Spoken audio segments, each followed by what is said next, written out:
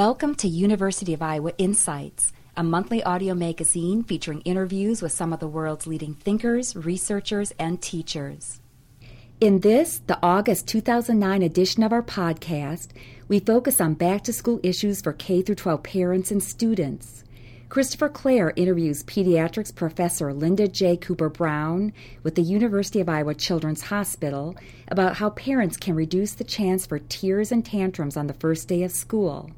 Lois Gray interviews Malik Henfield, assistant professor in the University of Iowa College of Education, about how to identify and effectively deal with bullying. And Jennifer Brown talks with Ned Amendola, director of University of Iowa Sports Medicine, about sports physicals for student athletes.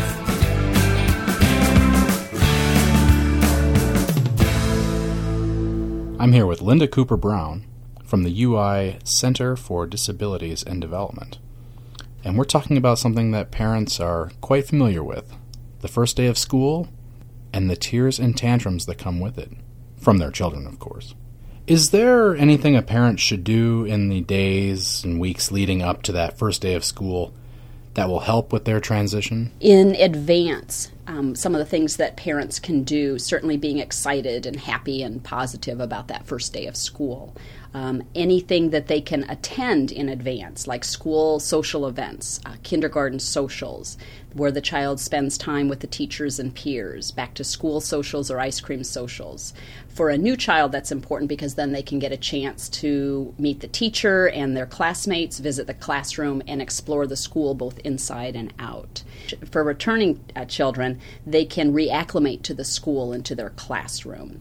When it's time to get ready for school by buying supplies, buying things for that school, they can buy the supplies together, get them energized for that first day of school, pack the backpack in advance, and maybe put a little note inside of there or a picture that the child can pull out for discovery during that first day and make them smile. The end of the first day of school is important too, correct? On the first day of school, even if the parent is able to arrange their schedule for one parent to be home that day right after school, that would be nice.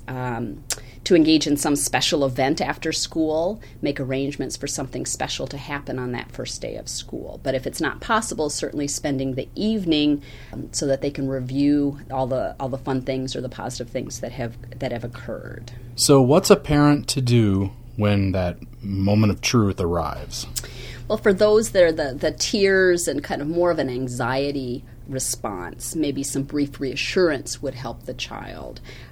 If there are plans after school, remind them about those plans, remind them how excited you'll be for when they come home and how they can discuss their school day with you, and then leave with a smile.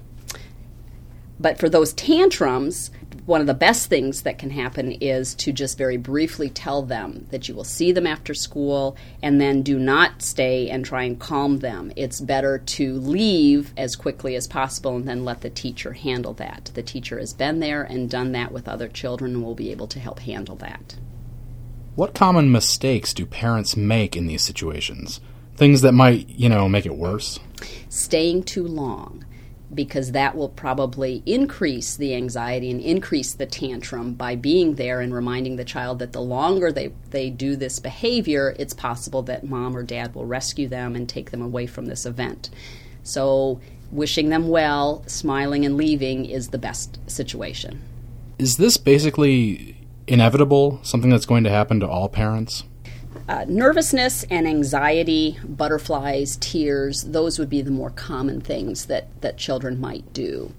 And full-blown tantrums are not as common, especially for children who are about first grade and older.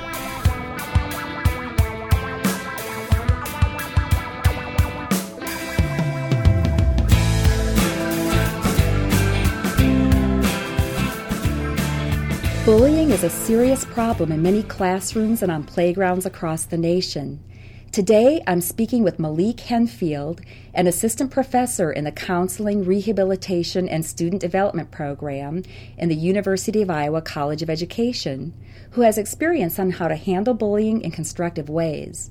Malik, many of us have heard national news reports on students who've committed suicide after being bullied. How serious of a problem is bullying in schools today? What are some of the reasons students are bullied? And what is the impact on a student who is being bullied? Well, bullying is a very serious issue. There's been a number of studies to suggest that bullying is definitely something that's on the rise in our nation's schools. Actually, boys have been found to typically be more physically aggressive. However, girls rely more on such things as verbal and emotional bullying, like social exclusion, teasing, and clique forming. Kids who are bullied may avoid school bathrooms, the cafeteria, or the playground for fear of being hurt, picked on, or humiliated by other kids. Some children may miss schools because of the fear of the bully. And now, we're in the 21st century, so cyberbullying is becoming more and more common. Due to the prevalence of technological advancements such as Facebook, Twitter, MySpace, and other things, students now have access to all sorts of means of communication that weren't in existence even a decade ago. Someone today could bully another student by spreading a vicious rumor, for example, without ever technically saying or doing anything at all. And there's also a lot of evidence of students resorting to hurting themselves as a result of being bullied. Malik, why do some students bully other students? And can you provide advice on how to help a student who is being bullied for both the parents and the students themselves? Well, it's important to understand that there is no typical bully, just like there is no typical target. There are a lot of reasons why some people may bully. Many children tease their peers simply to go along with the crowd, They may see it as a way of gaining popularity amongst their peer group or making themselves seem like they're tough or in control at any given time. Some bullies do it just to get attention or to make other people afraid of them. Others may be jealous of another person because of their academic or athletic prowess, something like that.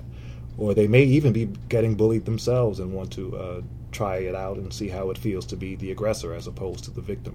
Some bullies may not even understand that their behavior is something that's aggressive and hurting and hurtful to other people. For parents, it's important that they understand the warning signs of bullying. And there are many, but here are just a few.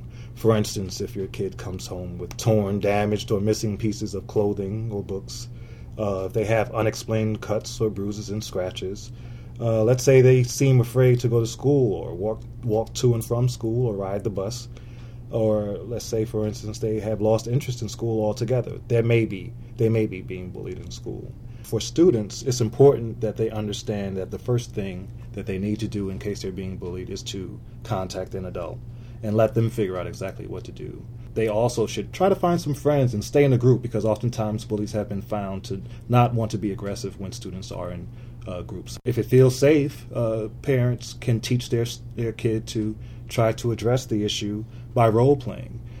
Teach them how to walk with their head high and project a sense of confidence, because oftentimes bullies will pick on kids who they feel are less aggressive and won't respond to their tactics. They can pretend to be the bully and have their child be the one who's being bullied, and practice some things and do it again, reversing the roles.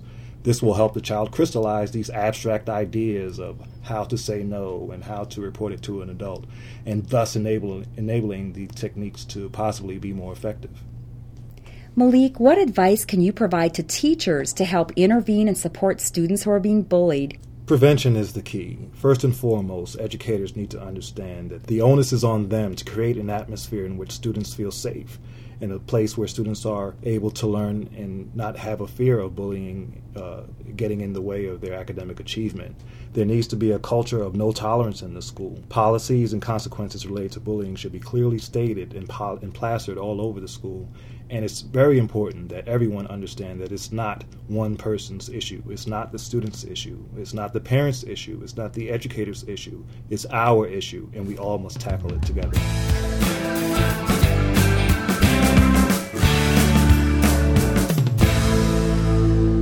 In Iowa, a physical exam is required before a junior high or high school student is allowed to participate in school-sponsored athletic events. I'm talking with Dr. Ned Amendola, UI Professor of Orthopedics and Rehabilitation and Director of UI Sports Medicine, about what is included in this exam, what a physician is looking for, and what types of conditions might limit a student's participation in sport. So, Dr. Amendola, what does a sports physical involve? Well, it's basically an examination, usually by a physician, of every one of these kids or athletes.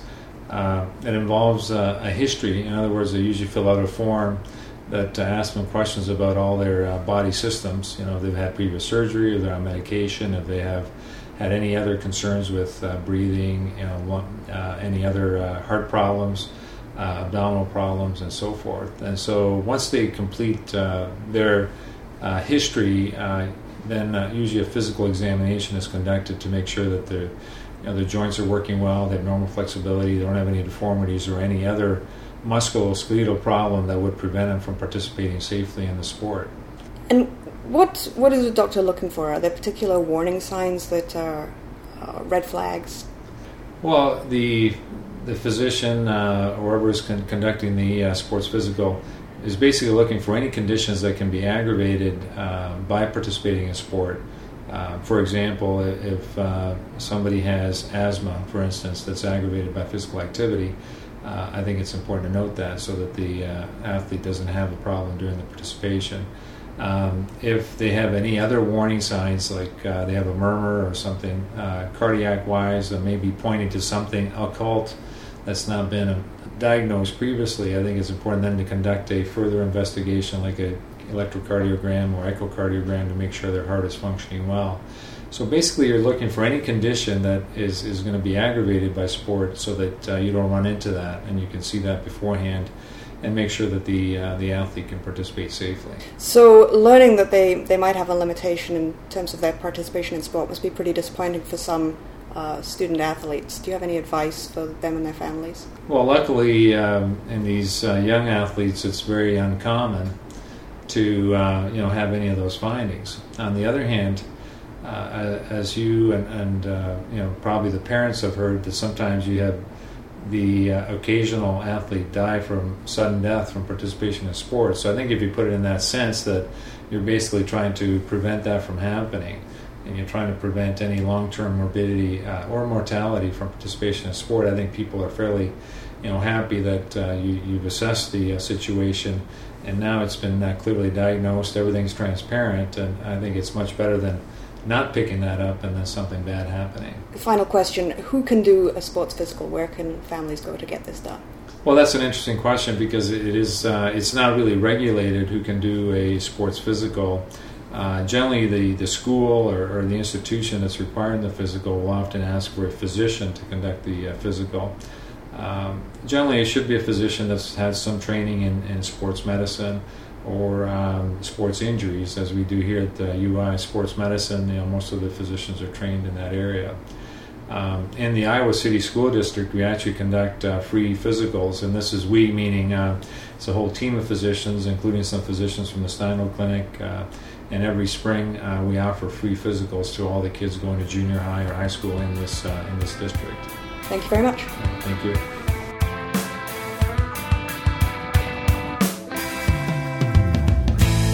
This podcast was produced by the University of Iowa Office of University Relations. For more information on our podcasts or to subscribe, visit us at news.uiowa.edu.